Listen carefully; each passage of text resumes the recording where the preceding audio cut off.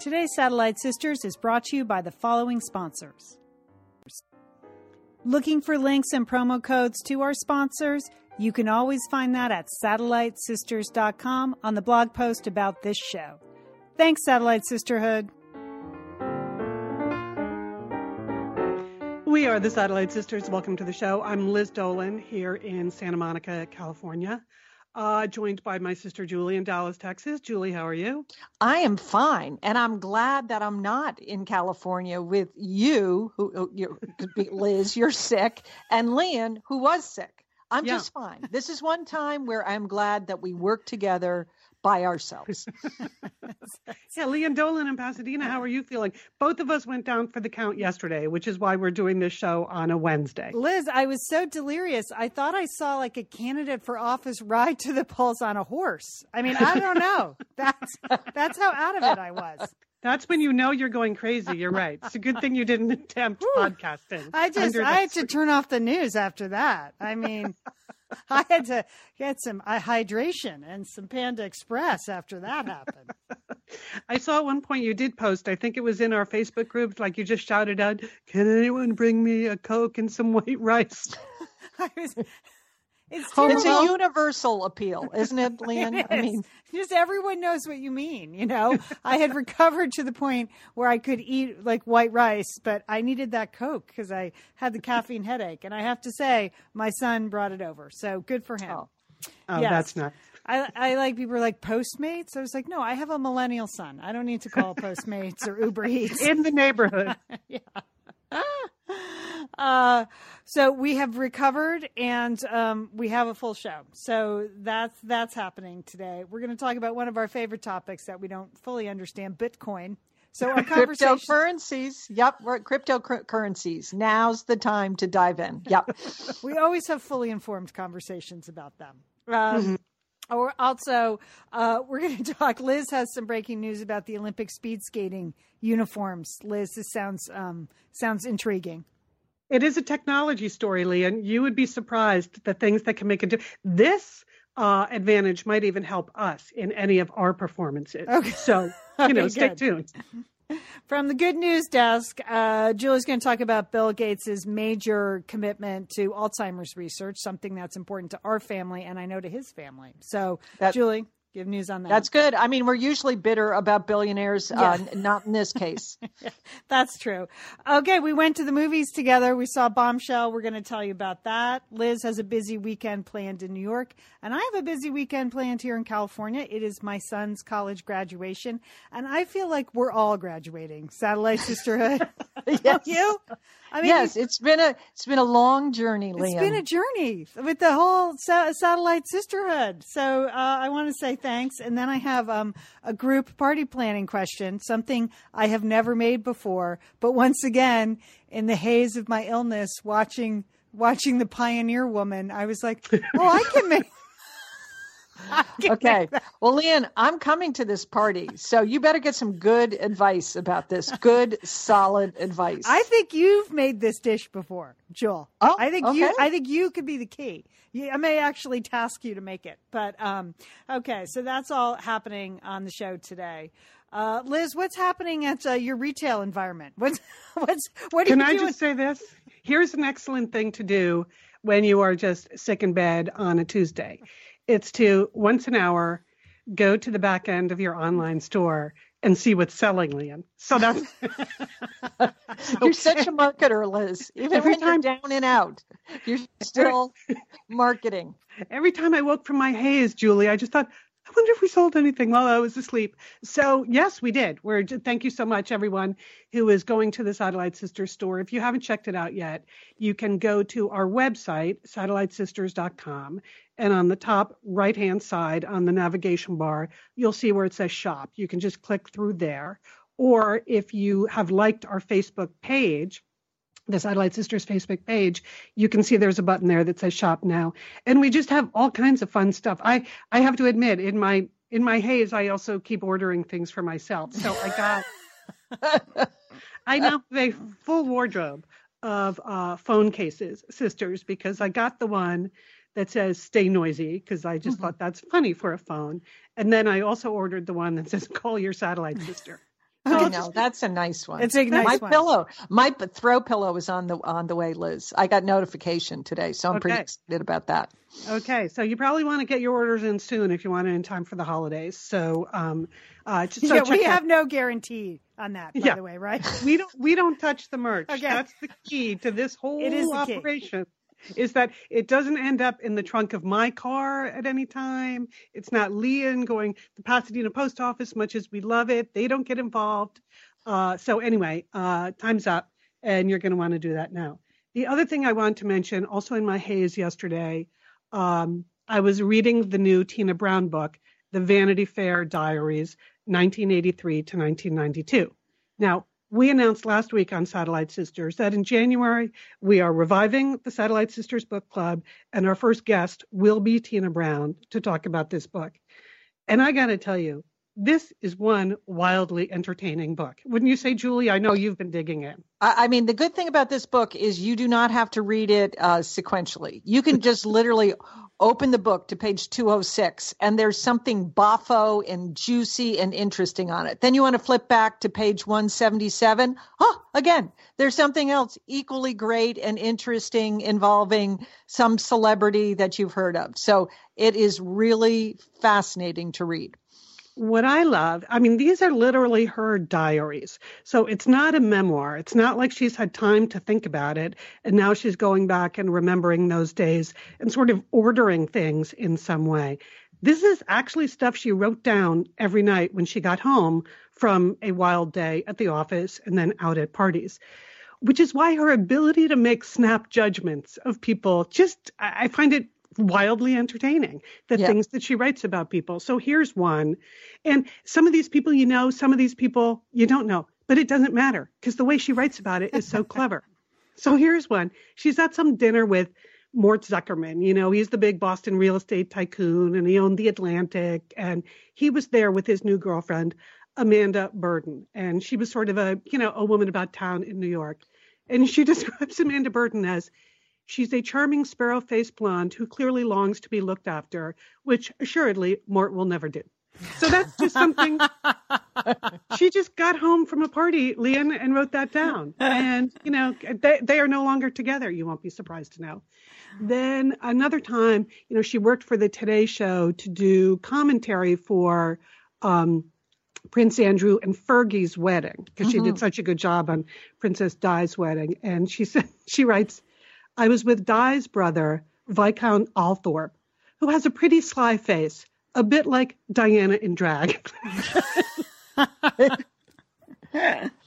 And then here's a prediction for the future. Again, in the moment at the Fergie and Andrew wedding, she writes, Fergie and Andrew were on TV last night. She, I predict, will fast get out of control, talk too much, and lose the plot. Wow. Nailed it. What happened, right? Nailed it. Yeah. So anyway, The Vanity Fair Diaries by Tina Brown. If you get a chance to read it over the holidays, it is really like a lively, fun read. But then she also tells the story of having her two children, the first of whom was born very premature, and that was very touch and go. So parts of it are really like touching and difficult, but other parts are just like that, just like snappy banter up the wazoo. Would be my blurb. But the underlying thing is she's so darn smart, and she was such a hard worker and so ambitious. You have a sense of her as a career woman as well. So I think it's a great read. Even if you don't read it in order, read it in any order you want. You're going to enjoy it. I didn't even realize, Julie, how close the magazine was to failing most of the time that she was at the helm. So you're right. She worked really hard, super ambitious. We recommend The Vanity Fair Diaries. So there you have it. And our interview with her will run in January. Yes. Just to be clear. Yep. Okay. So, hey, on last week's show, I mentioned at the end of the show when we were talking about what we were doing, I said that last Tuesday night I was going off to a panel at the Paley Center for Media. That was 3 of the women who had done a lot of the really groundbreaking reporting for the New York Times about sexual harassment. So I did that, and it was fascinating. So I just wanted to share a few of my observations. The 3 New York Times journalists who were there were Emily Steele, who broke the original story about Bill O'Reilly, and then has kept following up on the Bill O'Reilly story, and Jodi Kantor and Megan Twohey, who did all of the original reporting on Harvey Weinstein. And in fact, the night we were together at this panel, the Tuesday night, their next big story on that broke, which was called The Complicity Machine. So if you haven't read that, it was in the Times last week. It was really about, excuse me, it was really about the machinery around Weinstein that sort of kept this happening for decades. Anyway, and then Ashley Judd was there too. And I got to say, she is one super impressive woman. I mean, they all were. All 4 of them were like, wow, this is quite a power set. But a couple of the things that I just thought I would share, because it's a little bit behind the scenes, is first they brought out Emily Steele, and she was talking about, what it's like to report on Bill O'Reilly. And the first time he ever talked to her on the phone, he was super threatening, and which then she put in the story, and that created quite a stir. Apparently, Bill O'Reilly did not expect her to report the fact that he said to her on their first phone call, like, if you go after me, I will crush you. But you know what? She put that in the story, and that was very newsworthy. So she just talked about like what it took to track down all of these things. And as we've all heard, one of the big challenges for finding out what's really going on in the area of sexual harassment and sexual abuse is that so many of the agreements the women have to sign are confidential. So they can't talk about them. And obviously the perpetrator, in this case, Bill O'Reilly, doesn't want to talk about them. So she talked about how they just basically at one point, she and her reporting partner is Mike Schmidt at the New York Times. They just got like the IMDb listing of everyone who worked with Bill O'Reilly on the show and had been guests on the show. And she said it was literally dialing for dollars. I would just call all these people, ask what their experience was like. And this was going on over weeks and months, just checking in with anyone who worked there, trying to get information from the women who did not have any confidentiality agreements. So there was this one woman in particular named Wendy Walsh, who had been a contributor on the show and then all of a sudden disappeared. So she called Wendy Walsh and wanted to find out like what happened. And she said, yeah, it was a little weird, but yeah, whatever. He kind of propositioned me and I kind of said no. And yeah, then I was never on the show again, but whatever. I don't want to talk about. And she said every once in a while she would just call Wendy Walsh back and say, hey, are you ready to go public with this yet? And she would say, no, not really. So finally she said, okay, I'm coming to LA. Wendy Walsh lives in Los Angeles. I'm coming to LA. Do you want to just have coffee? Let's just chat. And she's like, I know, can't really do that. I'm super busy when you're here. I'm going to Pilates class that morning. And Emily Steele said, I love Pilates. I love Pilates. Where is the class? Tell me about the class. And so she actually just showed up at this woman's Pilates class, took the class, which she said was very hard, harder than she expected it to be. It's LA, baby. Come on. No, we know how to Pilates here. Yeah. And then she had coffee with her afterwards. And it was in that conversation, face to face, after many phone conversations, where finally she said, yes, you're right. I should come forward with this. The women who have been silenced, I have an obligation to them to step forward and start to talk about this. So that was very interesting, just the doggedness of these reporters. Even to the point where the woman who was interviewing them, at one point, she said to Emily Steele, well, and then you stumbled upon the $32 million settlement that Bill O'Reilly made with Lise Wheel. And immediately Emily Steele, who was a relatively young woman, said, well, we didn't really stumble upon it. We had been looking really hard. And I thought, okay, yeah, that's what you want to hear. It's not like, oh, look at this document just sort of randomly showed up. Like how much effort it takes to dig up some of these things that are secret agreements. So she was very, very impressive. And the Bill O'Reilly thing was sort of the beginning. And she mentioned that it was the Gretchen Carlson lawsuit against Roger Ailes, which, Julie, you have talked about this on our show. Right. That was sort of the trigger for them to start to dig more deeply into what was really going on over there. And it was after Gretchen Carlson came forward that they went back and found this previous agreement that was like from 2004, and then they realized this was a whole pattern of behavior. So that was very interesting. Then the two women who were doing all the Harvey Weinstein reporting came out, Jodi Kantor and Megan Twohey. And by the way, in each case, they made a point of saying, we happen to be the women sitting on the stage here, but on all of these stories, we had male partners, reporters that were working with us. So this is not the women of the New York Times trying to settle any scores with the men out there. And they all credited their male reporters and colleagues quite frequently as they were talking about it. But for the most interesting thing that Jodi Kantor had to say to me, that when they were talking to the people in the Weinstein complicity machine about why didn't you say something sooner? Like, why did you keep everything to yourself? She said there were two basic narratives that over time revealed themselves to Megan and I. She said the first one was people just said, that's the boss's private life. I don't want to know. So she classified that as a category error. They were putting that into the private life zone rather than the workplace assault zone. And because they knew that he was cheating on his wife, they just thought that is too dangerous to go near. And partly because people also don't want to think more deeply about it if they don't have to. So she said that was number one, that they just said, that's the boss's private life. I should not get involved. But then, and I'm going to use a little language here, then she said the other big category was just the presumption that women are slutty. And everyone just seemed to think, well, yeah, I mean, they're having sex with Harvey Weinstein because they want to, or women are willing to do anything to get a part. And she said it was surprising to them how many versions of that they heard, that people sort of accepted that, oh, yes, these young, gorgeous, talented women would want to be having sex with Harvey Weinstein. Yeah, with this gross old man. Yeah. Yeah. And that it was just sort of a given that, obviously we've all heard about the casting couch, but people just never challenged the idea of whether it was voluntary or not. Right, because they didn't want to judge other women about their sexual life. Yep. Yeah. Or they judged them already. Right. So they just assumed, it never dawned on them that anything could be happening against their will, that they would choose to do this.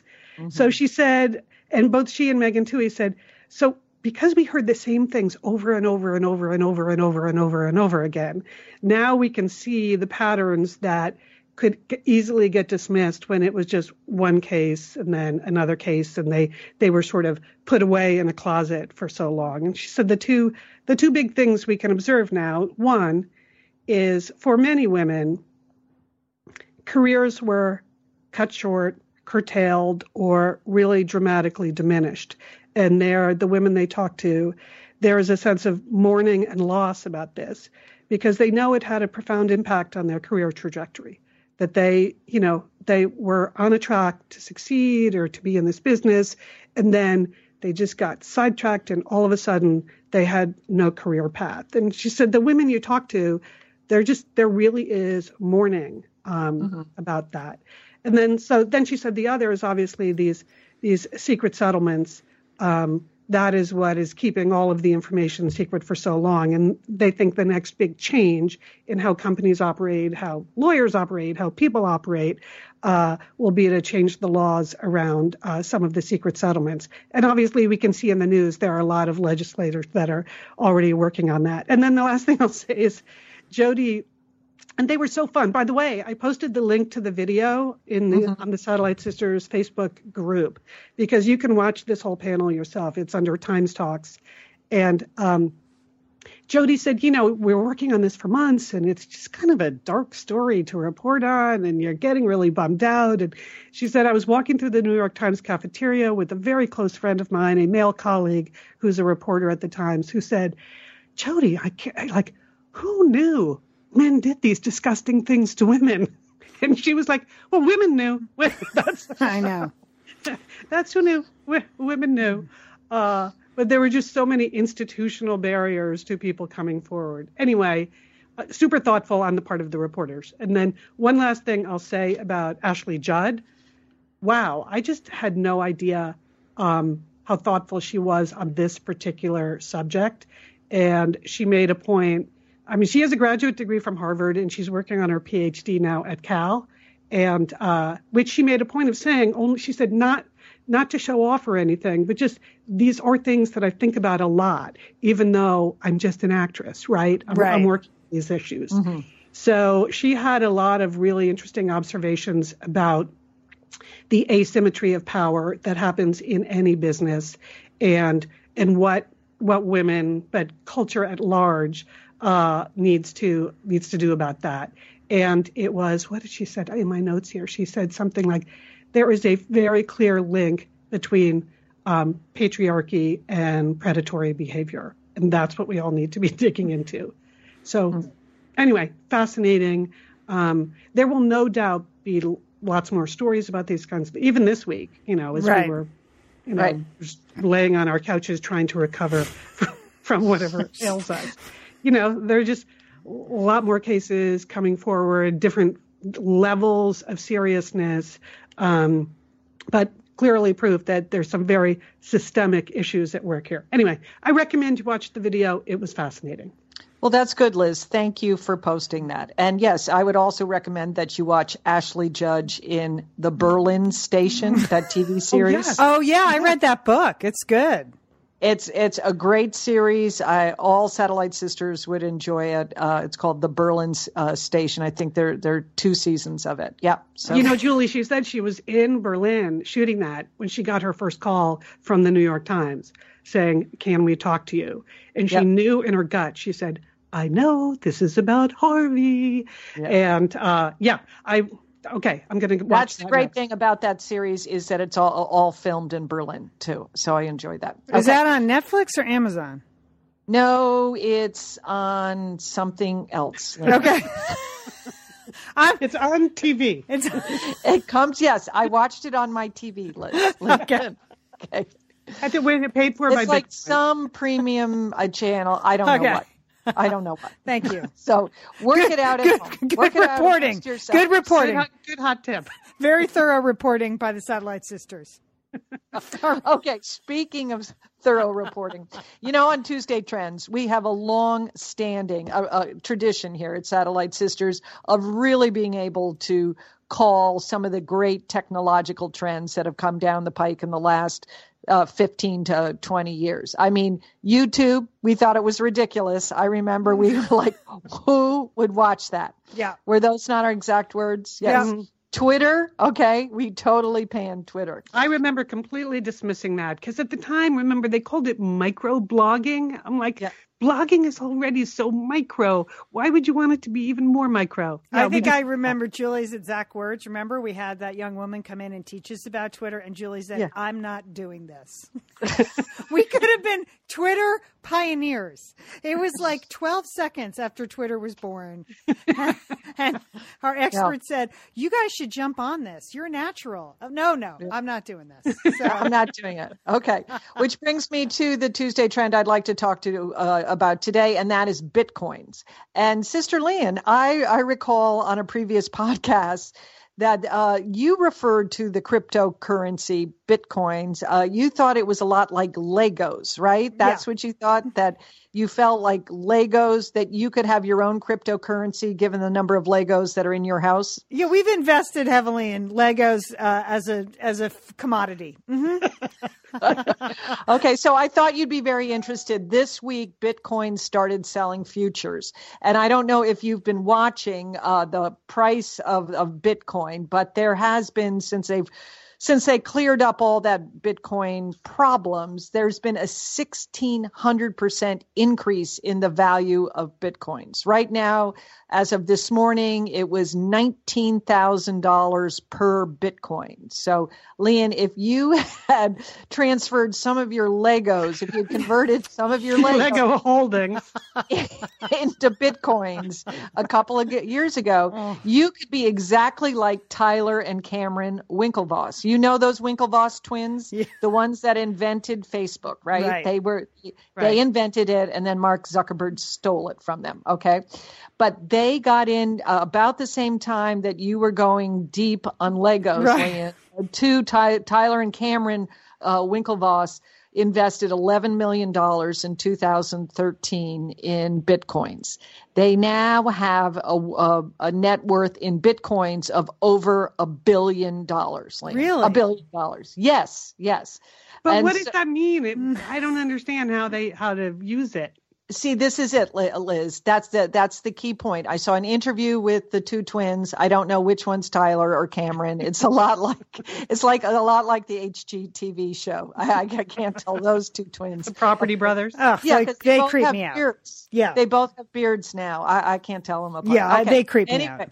Yeah. Anyway, Tyler and Cameron, they said, the real test of these cryptocurrencies is, can you actually buy anything with them?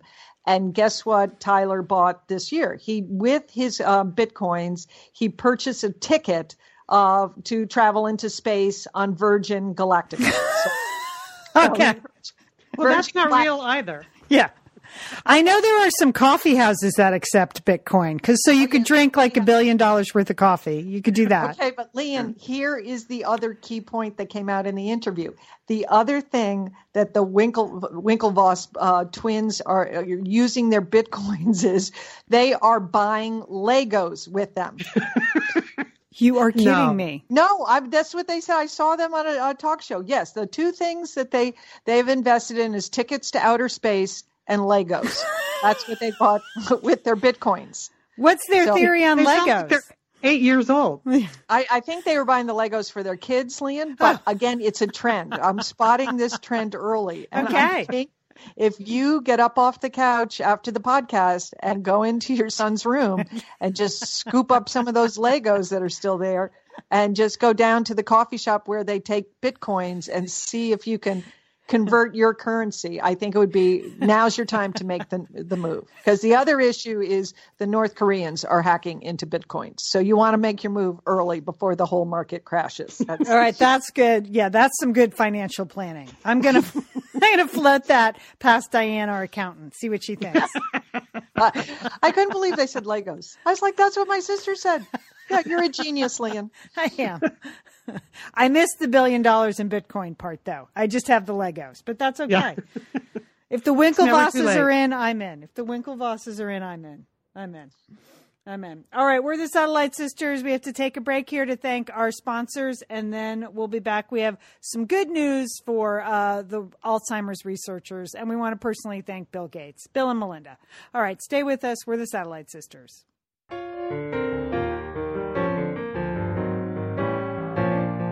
Thanks to all our sponsors for supporting the Satellite Sisters podcast. All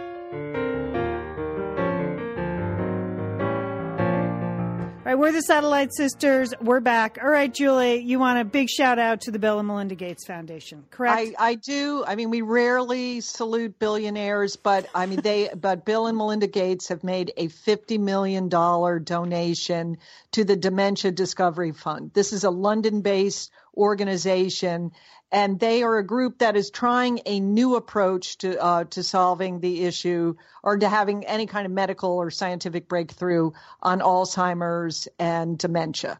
And when asked about it, Bill Gates was saying, number one, dementia, Alzheimer's is a lot more prevalent now. There are no treatments, as our family knows and many other families knows, and that without a scientific breakthrough, the increased burden that it's going to be placed on all of us to care for, number one, to care for even more patients with dementia and Alzheimer's is going to be overwhelming. And that Bill Gates absolutely believes in the power of science and innovation to solve the big health problems.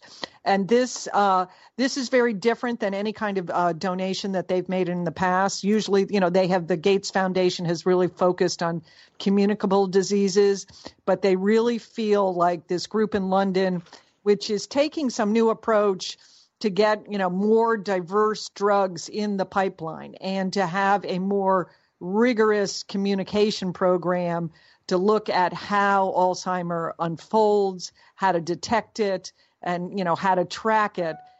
He really is optimistic that there can be some kind of breakthrough on Alzheimer's.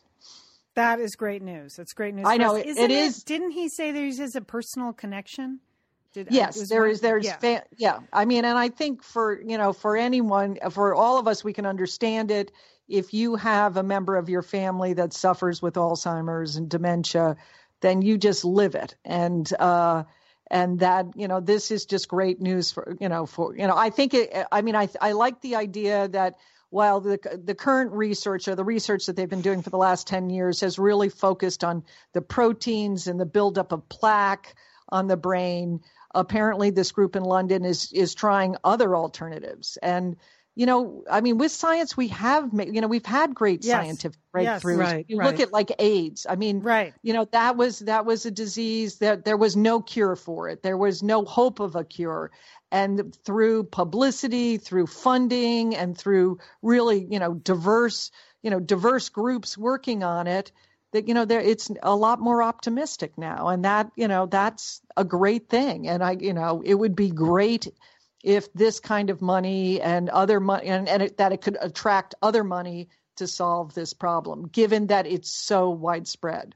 Also included in this article was just about understanding your own risk factors. And the bad news for us sisters is that, your genes that play a big part of this. Now, I mean, it's not, if you have a family history of Alzheimer's, that increases your risk fourfold. But there are other things. Fourfold? Fourfold. Yeah. And even though. But then you read all this stuff about how you can suppress your genes or express your genes. They're also working on that part of it too, right? Like how to turn off certain genes. They're going to try to turn off some of these genes. But there are some small lifestyle factors that can help. But, like fighting your cholesterol. They know there may be a link there. And by having lower cholesterol, that can reduce your risk. Smoking reduces your risk if you stop smoking. But also things like this was interesting. I never realized that they also have now linked like herpes simplex.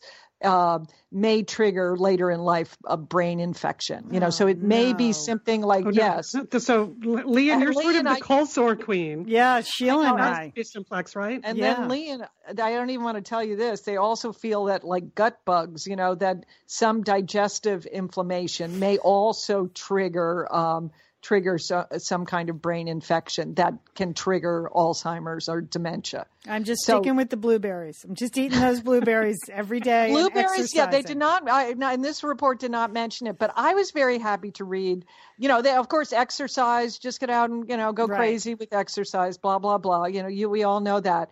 They did say, try to avoid head injuries. Like, okay, good. Don't fall down. Don't fall down and hit your head. I'm going to give up football then. I'm giving up tackle football. I'm just going to play flag. I'm just going to play flag football. No. But this one is that there's no link, and I'm really happy I don't know why I'm happy about this, but all those mind games that you're supposed to be doing to keeping your brain this smart, like playing Sudoku and doing crossword puzzles, they don't really do anything. Oh, so, really? That does make me happy because I was never going to do that. Yeah. That was not going to happen in my life. Okay.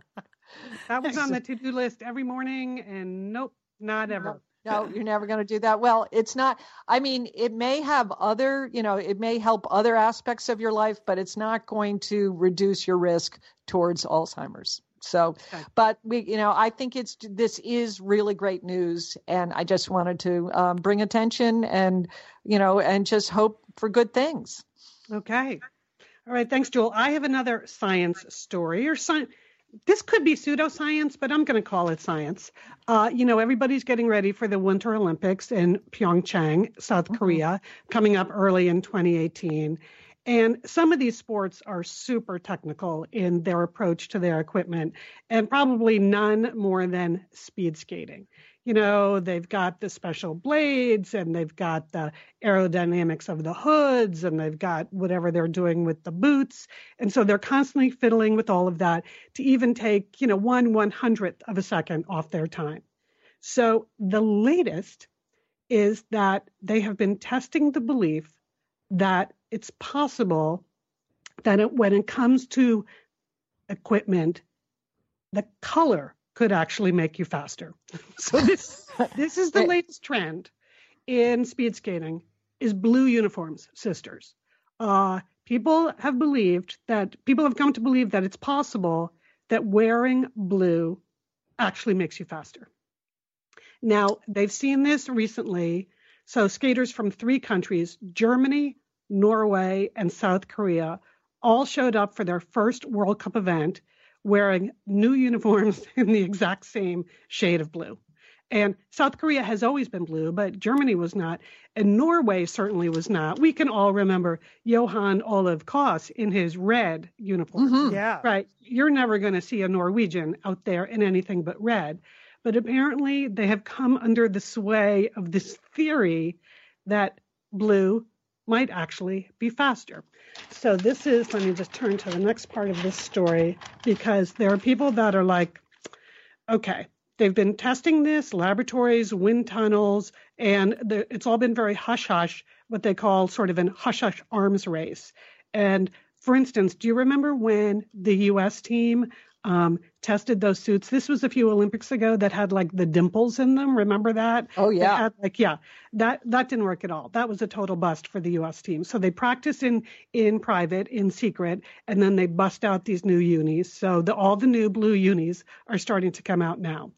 So here's one guy. So there are the people that say, no, we've proven it's faster. We're just going to go with it. Why not? It can't hurt, right? And then there's another guy in the story that, here's his quote. Having said that, based on my knowledge of dye chemistry, I cannot possibly imagine how dyeing the same fabric with 2 dyes that have the same properties to different hues would generate different aerodynamic responses, right? That also seems logical. But then the athletes, athletes can be kind of superstitious, and it's all about what's in your head. So now they're thinking, maybe it's just the Norwegians playing mind games. Maybe the Norwegians decided to come. They're just trying to psych other people out. Like, we have a hot new color. And that, the posturing of who's faster can be as important as the actual technology. Mm-hmm. So this guy, Mike Crow, the coach of the Canadian team, said, he's completely dismissing. The Canadians are going to come out in red again. Nobody's talking about it to blue. And he's like, it's just gamesmanship, really. It makes us doubt. It makes us wonder. And then there's another guy, this Stephen Westland, who's a professor of color science, so that's a thing, at the University of Leeds in England, said that despite the implausibility of a link between color and suit physics, a large body of research showed that color could affect performance from a purely psychological point of view. That I believe. That I believe. And so I was thinking if we could apply that to us in some way, because when we appear together, we go out of our way to all wear different colors. Mm-hmm. Maybe that's our mistake. Maybe we just need to pick a power color and somehow go with it. I'm not sure. We're not a team, Liz. We don't need to go fast. I mean, speed is not an issue. But if we're just trying to psych ourselves up, would sharing a color, the way teams do? I don't know. I was just thinking about it. But well, anyway. I think it's good news for the Russians because they will be going to the Olympics, but obviously not performing in their Russian team colors, which are always hideous. What are they going to wear? Like who? Hideous. I don't know. I guess maybe they should wear blue, Liz. I think you've solved the problem. Many years ago, when I worked at Nike in the production department, we had a shoot with Bo Jackson, and he was my job as the PA. I actually had to oil up Bo Jackson. At one point, I had to oil him. Oil him up for the photo shoot. But I remember him putting on a pair of Nike tights, and they happened to be blue, but they also had some black in them, and they had some movement in the fabric. And he said something at the time, I haven't forgotten. He goes, I love these tights. They make me feel fast, even when I'm standing still. That's it. And that's exactly it, right? I mean, first of all, I had never thought I wish I felt faster. Like that thought had never crossed my mind. Obviously not an incredible athlete like Bo Jackson, but that's it. So I believe in the psychology. Like he was just standing at a photo shoot in tights and felt faster because of the way the tights looked on him. So I think it's psychological. I think it's psychological. There's another example in this story, Leanne, where it's Olympic ski jumpers saying that orange flies better. And they just, for whatever reason, they just believe that. Yeah. That you're flying through the air, you want to be wearing orange. It just flies better. Yeah. So I mean, I don't want those Dutch. I don't want the Dutch speed skaters to go to blue. They always look so great in the orange, flying around the ice. Do, and they win everything too. Yeah. So yeah. I think this is psychological. I get that. So I think we should all go in ultraviolet, the color of the year. Test it out. That's a good idea. I like it. Let's do it. Mom said we should never wear purple. Yeah, ever. It was another sort of Edna Dolan thing. She's full of good advice. Yeah. She said stay away from purple. I remember once being at a Christmas party in like a blue Laura Ashley dress, and our Aunt Eleanor said to me, "That's the only color you should ever wear." So how was that? I was like 14. I was like, really? Only this one? For the rest of my life? Okay. All right. We're going to take a break. And when we get back, we're graduating. Stay with us. We're the Satellite Sisters.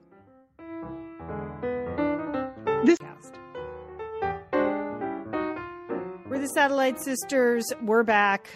Okay, this is Leanne, you guys. Very exciting weekend. Brooks is graduating from college. And that is so exciting. Your older son, like, can you believe it? You know what? It's just hitting me because let's face it, December, not a traditional graduation month, though I've seen on Facebook other people's kids graduate in December. And my son goes to Art Center College of Design. It's an art school. They have 3 real graduations a year. So, it's not a less than date to graduate. So it is just finally hitting me that he's done with the schooling portion of his life. And I'm done with the schooling portion. I know. That's no more applications, Leanne. You don't have to do it. You don't have to chase down any more teacher recommendations. Do you believe it? I mean, I can't believe it. Like and I joked, I mean, there were actual written, it's an art school. So yes, they designed, printed, and handed out invitations to the graduation. Did my son send me any? No, I didn't get any until a day ago. And he's like, I just wanted, Mom, one last thing I forgot to do in school. Go out the way I've conducted my school life for the last 16 years. But, the Satellite Sisterhood has really been through a lot. I recorded the first Satellite Sister show when Brooks was like 4 years old. And so you've been through elementary school, and when he was bullied in middle school, people had such good advice for me. And then you had great advice for me in high school, Satellite Sisterhood. And then when he took that gap year, I felt like we all took that gap year together. And then living at home for 2 years in college. And now he's graduating. I just feel very happy that he's graduating, excited for his future, and lucky that he's a healthy kid who's made it through school and has found something that he really loves to do. Yeah, that's really amazing, Leanne, that he really does have a passion for what he's doing, and he's psyched about it. That's a good way to start this next part of his life. Right. Now he is going to be a freelance photographer and cinematographer. And there's no real job for that. Like, you don't go to a company and do that. There are occasionally staff photographers, but that's not the kind of photographer he is. So I can already see that his grandparents will never understand this, because we just saw them and they asked 3 times, so what is he going to do after graduation? He's a photographer. He's going to photographize. I don't know.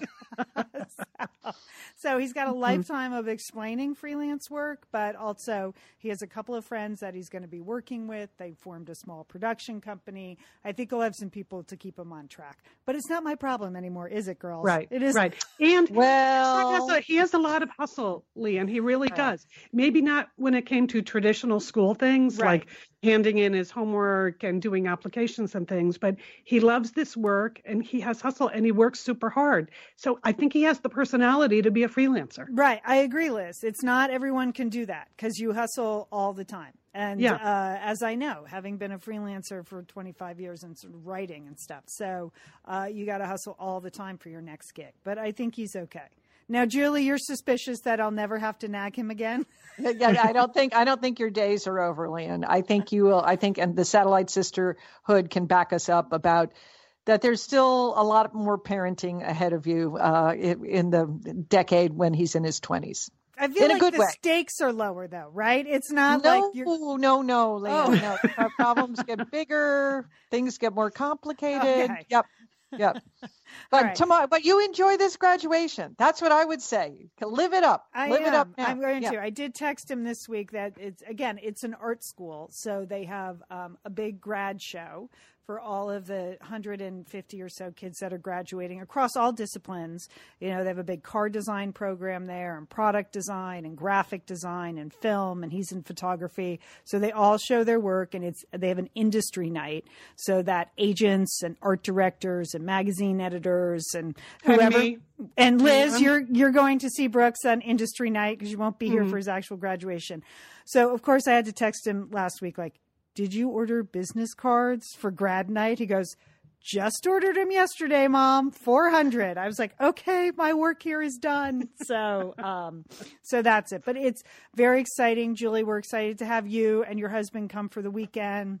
Yeah, we're happy. Everybody needs an aunt and uncle to cheer them on. That's what I think, and that's our role, and we look forward to it. Yeah, and it's been really interesting. We didn't plan for him to go to college 2 miles from his house, but it wasn't like he picked that school because we could walk to it. It was just the right school for him. But it's been really fun to get to know his friends in college on a deeper level, really, because many of them have used our house as a location. They needed to shoot places.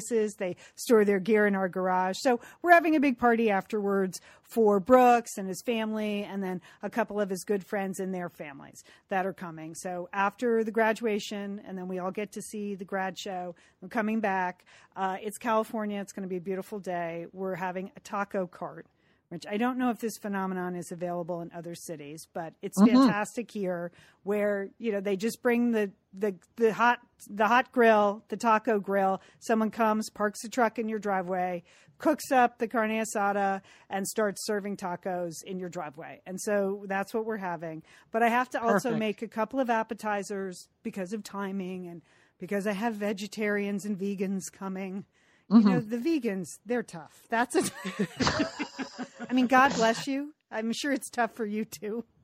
But yeah, it's probably harder on them than it is on you. Yeah. So, but did you think about taking cheese off of everything you serve? It's hard. It's hard, Liz. Or dairy. It's hard.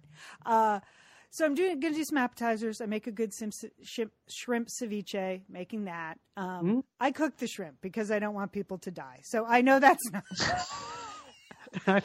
That's good, Leanne. I don't want and it's something. It's not ceviche, but it's something. It's something. It's right. Shrimp something. Shh, don't tell anyone I cook the shrimp at a time. But okay, so I'm watching, but I'm trying to think of one other tasty dip that I can make. And then there's the Pioneer Woman telling me how we never have a party here without queso. Okay. Yeah. So, Julie, Yep, I've queso. never made queso. That's the tasty cheese dip that's usually made with Velveeta, right? No. Real queso is not made with Velveeta. Okay, this is you can make some. You make it with queso cheese, even though queso cheese is essentially saying cheese, but that's what they call it here in Texas, queso cheese. How is it different than cheese?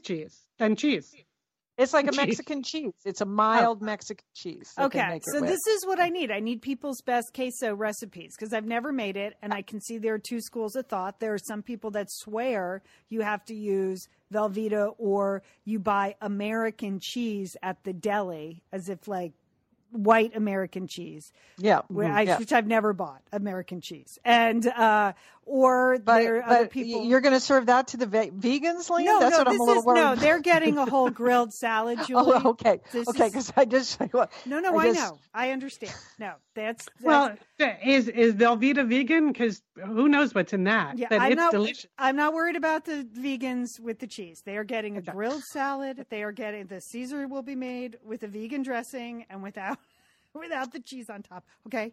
I'm just asking. Do you think you can travel through TSA with queso? I'm sure we have queso here, right?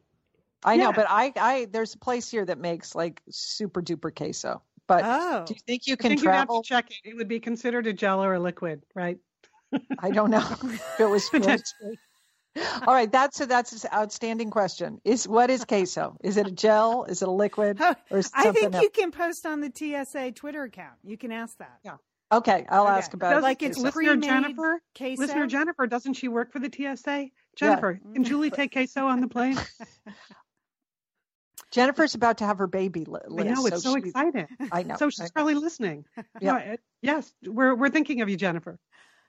Okay, well, if you have a great queso recipe, let me know. Post it on the Satellite Sisters Facebook group page. I'm sure people who live in Texas, in the Southwest, have very strong opinions on this. I've never made it, but I'm going to try it. I have a fondue pot I can serve it in so it can stay hot. So that's what I'm going with, okay?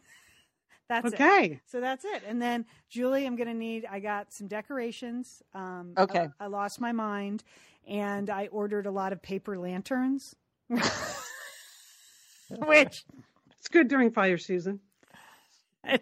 It's going to look great. I may need some assistance when you get here on Friday. Okay, I've watched all the YouTube videos on how to hang paper lanterns. Oh, okay. So okay, they're going to look great. They're going to look great because the symbol of the school he goes to school at is an orange dot, which looks like a paper lantern. So I thought, well, that will be very cute. And so then I went nuts at paperlanterns.com. And then when I got them, I was like, oh, this is going to be slightly more complicated than I thought to hang them. Okay, never mind. But I have them, so they're going up. So it's going to be good. But thank you to everybody who's helped along the way and gotten Brooks through college. And if you need a photographer, I'll be posting his website. I'm not going to book his jobs anymore. That's the thing. Forget it. I'm out of his career. He's got his own career. But that's it. So it's exciting weekend for us. Congratulations, Leah. That really is a big deal. That's a big deal. Okay, so moving on, we had a little party here this weekend.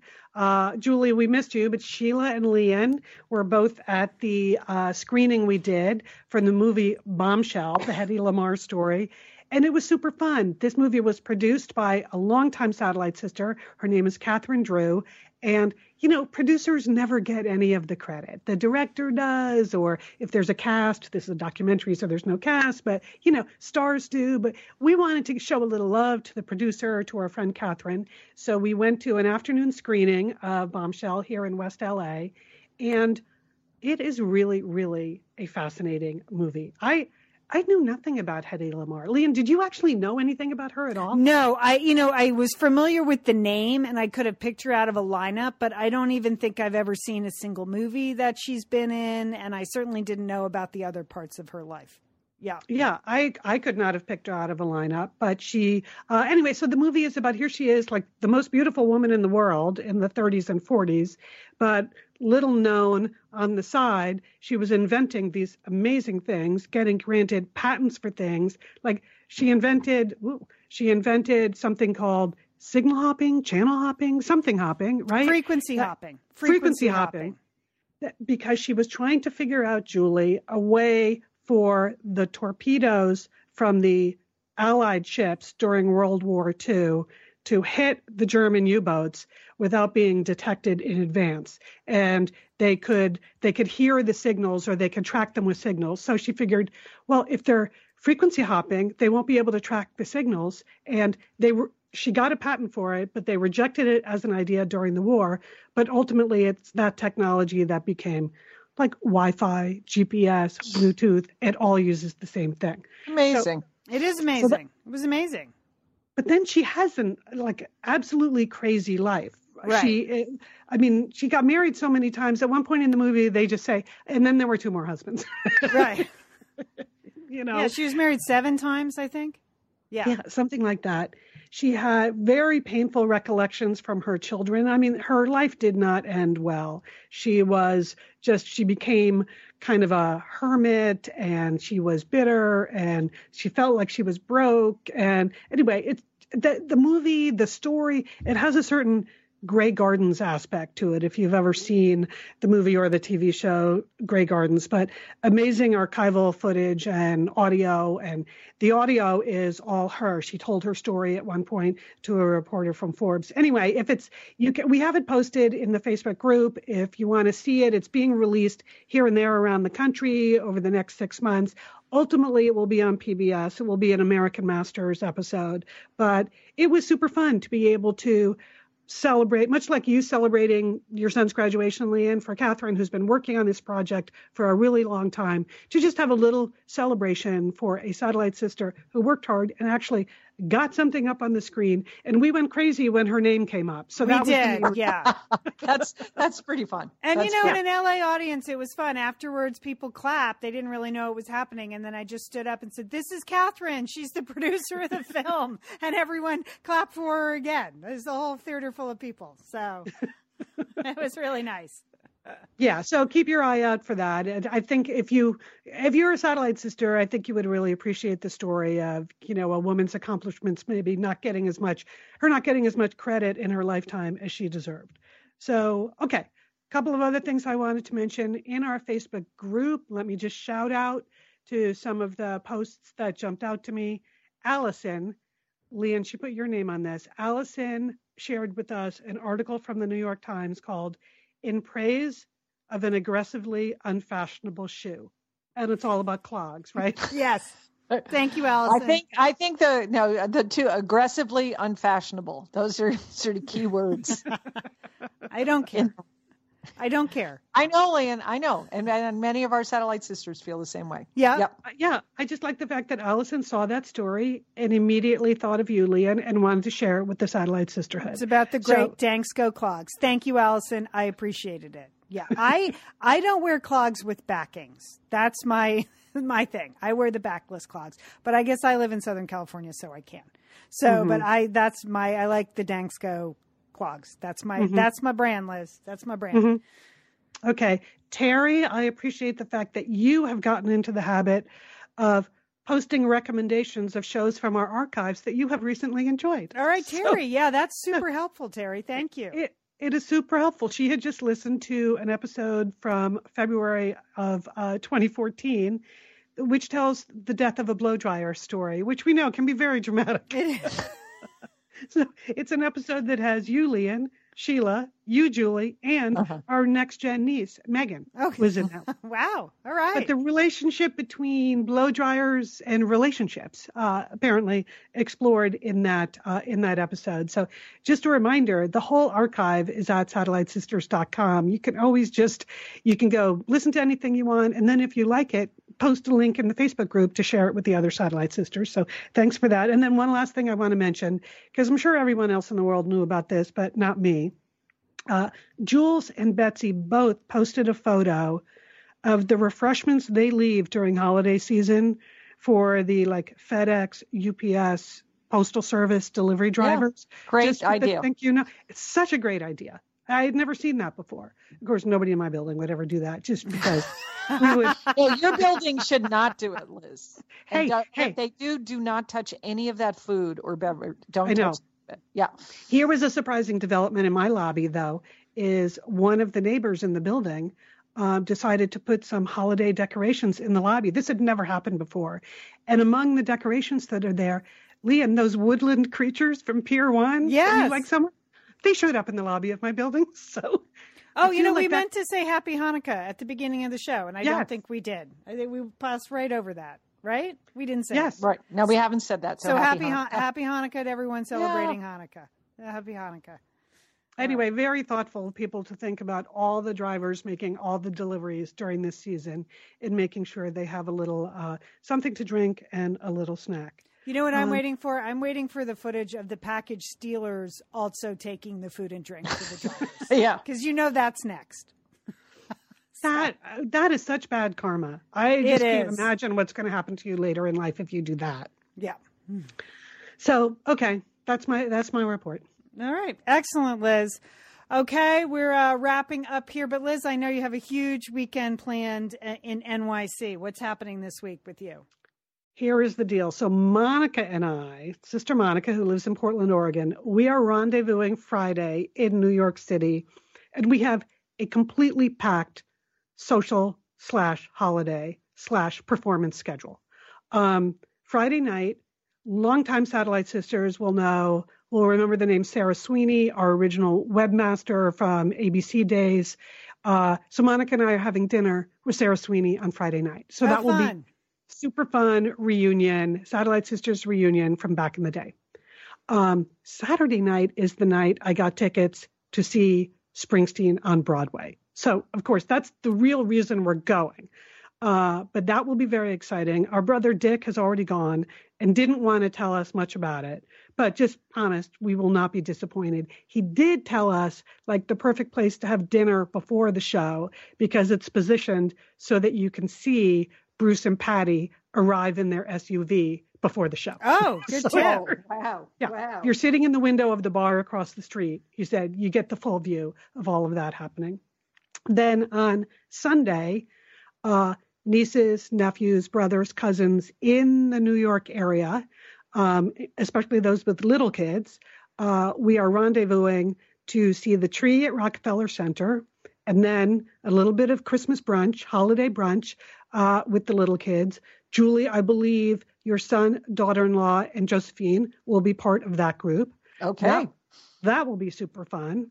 And then your daughter-in-law, who has the show going at the Guggenheim, the Joseph Albers in Mexico show, at some point, either Sunday or Monday, Lauren is taking us through her show at the Guggenheim. And then what else? Oh, Sunday night, we're going to that kind of very successful hipster magic show that was getting all of the hot reviews. Monica wanted to do something Sunday night. She said we can either see the Nutcracker at Lincoln Center or this magic show that's called, hang on. Oh, I saw that guy on Colbert, I think. Yeah, it's called In and of Itself. Yeah. And his name is Derek Del Guadio. Yeah. So anyway, we're going to that. So you're fully booked, Liz. You're going to have a whirlwind. Fully booked. And then I'll be home. So that's my weekend. I can't wait. But that's why I'm missing Lee and Son's graduation, because this all got planned. Unbeknownst, I did not have the graduation date on my calendar. So that's why I'm going to Industry Night. Yeah. So I can at least see Brooks's show, his grad show. No queso for you, Liz. Yeah, you're going to miss the queso and the fake ceviche and the tacos. But and I've been juicing the limes off my tree all season long for the margaritas or the limeade, whichever you want. I think vegans can drink limeade, right? I think that's okay with vegans. So. That sounds like it's going to be great. Anyway, what are you guys doing this week? So that's mainly your plan for the whole weekend. Right? Oh yeah, no, I'm celebration. Yeah, that's it. Whew, then we're done. Awesome. Yeah. But one programming note, because of my illness, Julie and I are postponing our Madam Secretary review of the Boffo Christmas Party episode of Madam Secretary till next week. We're just not going to be able to squeeze it in. We'll do next week is the fall season finale, and so we'll do a two-for Madam Secretary double header. Yeah, but that will definitely be covering the holiday party because it was awesome. Yes, it was like I mean, there was just a lot of underpinning going to that holiday party. Like and they put Jay in the corner. That's oh what my gosh, happy. Jay! For goodness sakes. Okay, don't get us started. Don't get us. I haven't seen it yet. I'm going to have to watch that. Oh, hey, one last thing I want to say, because people have occasionally asked. Normally, if you don't remember what the promo codes are for any of our sponsors, we include those in the show notes that are at our website. So if you go to satellitesisters.com, there are always notes for every episode, and we try to include who the sponsors were and what the promo code is. So that's the easiest way for you to track it down if you don't write it down in the moment. So check that out at satellitesisters.com. Good one, Liz. Good one. All right, sisters. Well, safe travels to everyone traveling this week. Stay healthy and have a great week. Thanks, Lian. All right. Bye, Lian. Don't forget, call your satellite sister. Or talk to her. Or talk to her. Whatever. Text her. Whatever. Or just send her some queso. Yeah.